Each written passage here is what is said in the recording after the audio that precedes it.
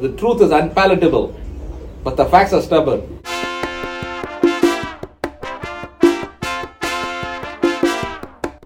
Say that again, Dave.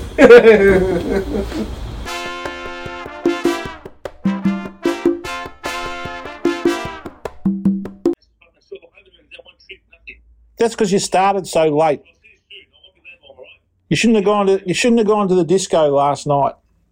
No, I didn't go. I wish I had, mate. I should fucking have. Hey, no need for the F-bomb. I should have, mate. Anyway, I thought this soon, All right, okay.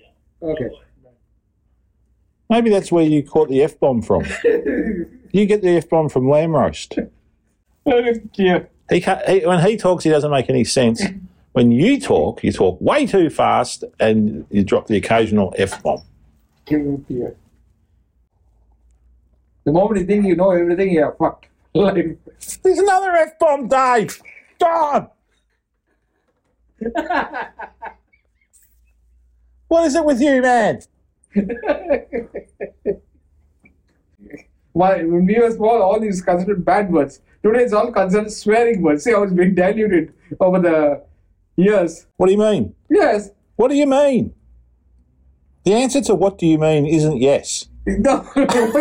What I'm saying is, that time it was considered, what is it, bad, what is this, dirty, hurtful to society. Today it's considered as a normal word. I got a customer, the girl, Vicky's daughter Stephanie. She'll drop the F-bomb every time when she talks to me. All the time. So you're saying the F-bombs are more acceptable these days? Right, because you can use it as a noun, you can use it as a verb, you can use it as an adjective, you can use it as a proverb. So and you can use it in jest? Yes.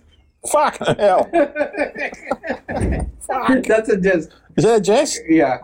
You can use it in surprise. Fuck me.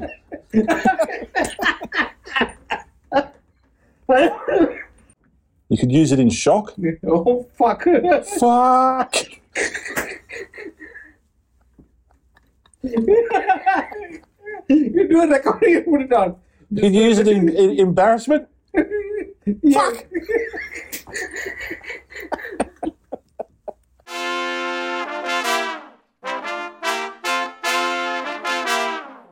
Tell them to keep listening.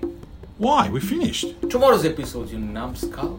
Oh, yeah. Listen tomorrow and share and subscribe.